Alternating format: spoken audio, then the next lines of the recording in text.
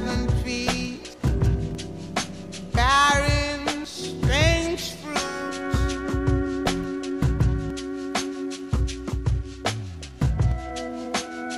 Blood on the leaves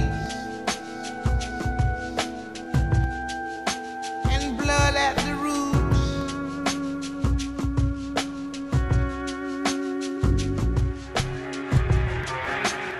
Black bodies swinging in the southern breeze.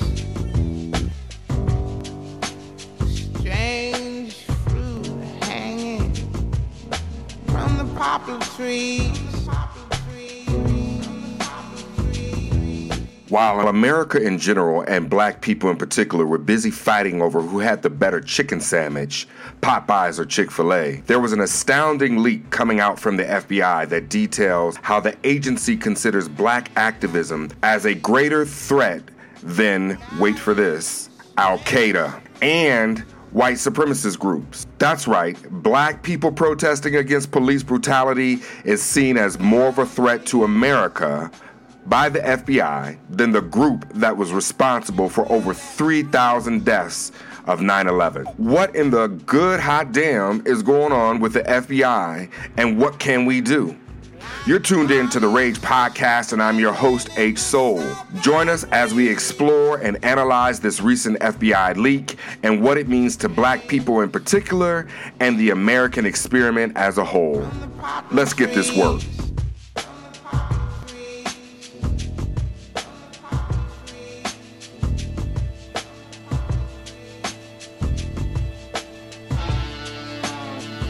So as I said, there was an FBI leak to the Young Turks television show about how black groups, individuals, are ranked as a higher threat to America's security than Al-Qaeda and white extremist groups.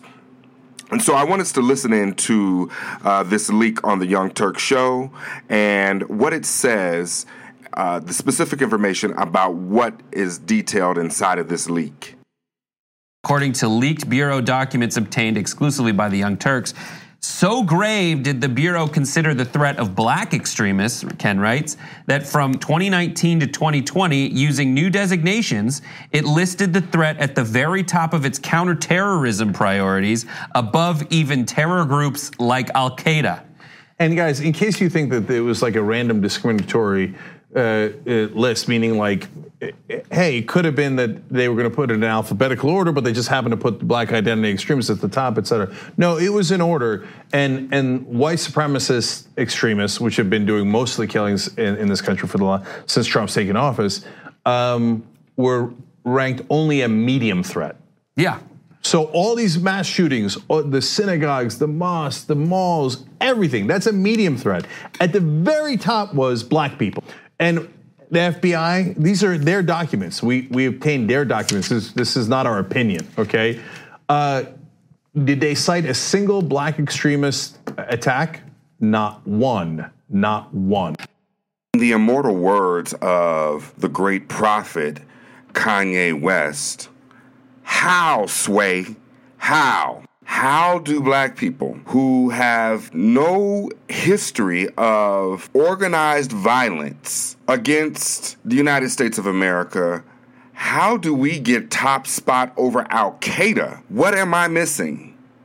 Or what are we missing here that would allow for such a designation? There's a deeper agenda at play here, and we have to be able and willing to examine and explore what that deeper agenda truly is. It sounds like our survival and our freedom and our liberation depend on it.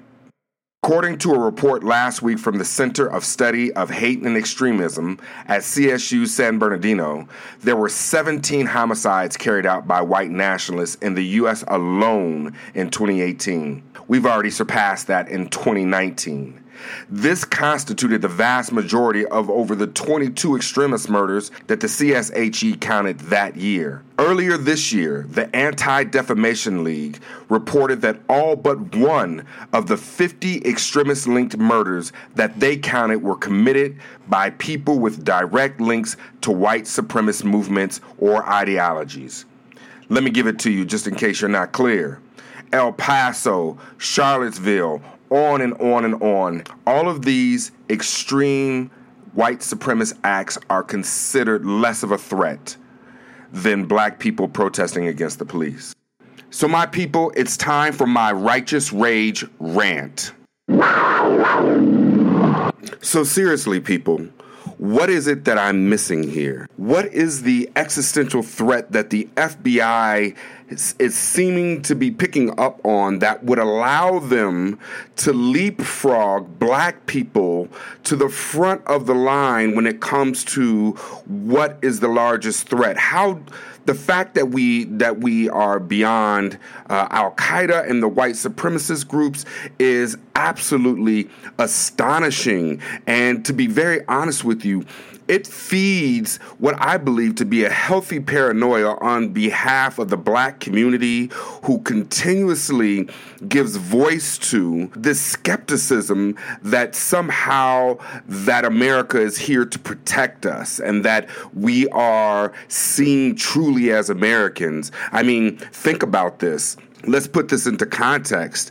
And for all intents and purposes, the FBI sees its own citizens, a particular population of its own citizens, as a greater threat than those from another country whom they have declared war on. Let that sink in.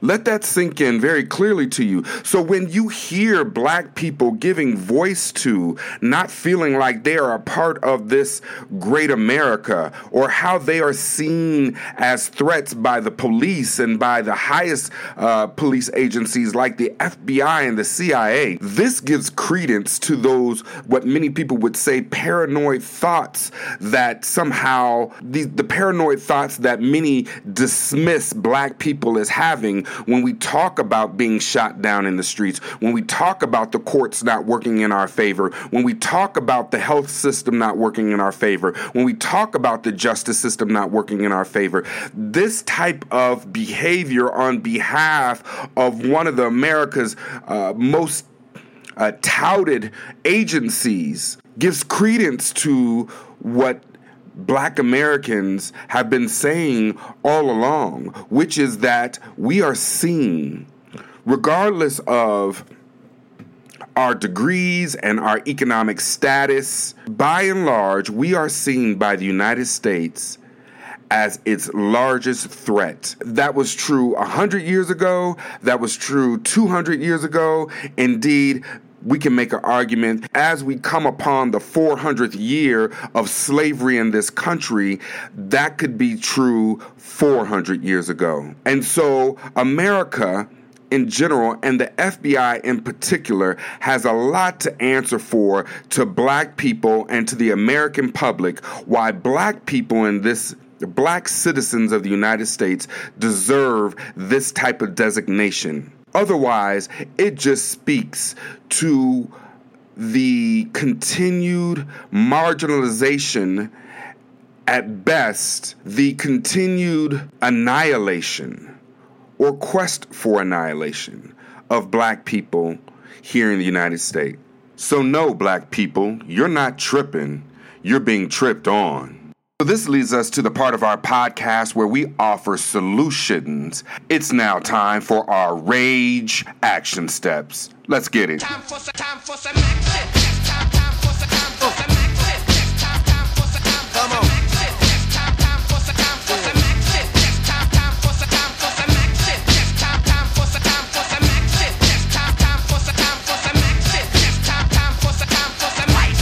action. Let's get in this corner. We have to. So as once said by the great Frederick Douglass, find out just what the people will submit to, and you have found out the exact amount of injustice and wrong which will be imposed upon them.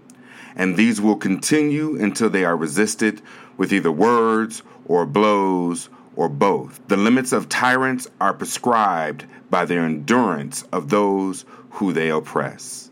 For those who follow me and listen to me on a regular, you know that I prescribe to the philosophy that the best defense against the overreaches of not only government or certain government agencies, but of those who we would call tyrants, is that we are properly organized. As the great Kwame Ture, Stokely Carmichael would say, the three keys to liberation are organize, organize, and organize. And so with that said, I would encourage all of our listeners to be involved in some sort of organization. It doesn't necessarily have to be a political organization, but it should be an organization nonetheless. Our protection lies in our unity with each other. And so our action step for this week really involves making sure that in some way, shape, or form that you are organized and involved with organization.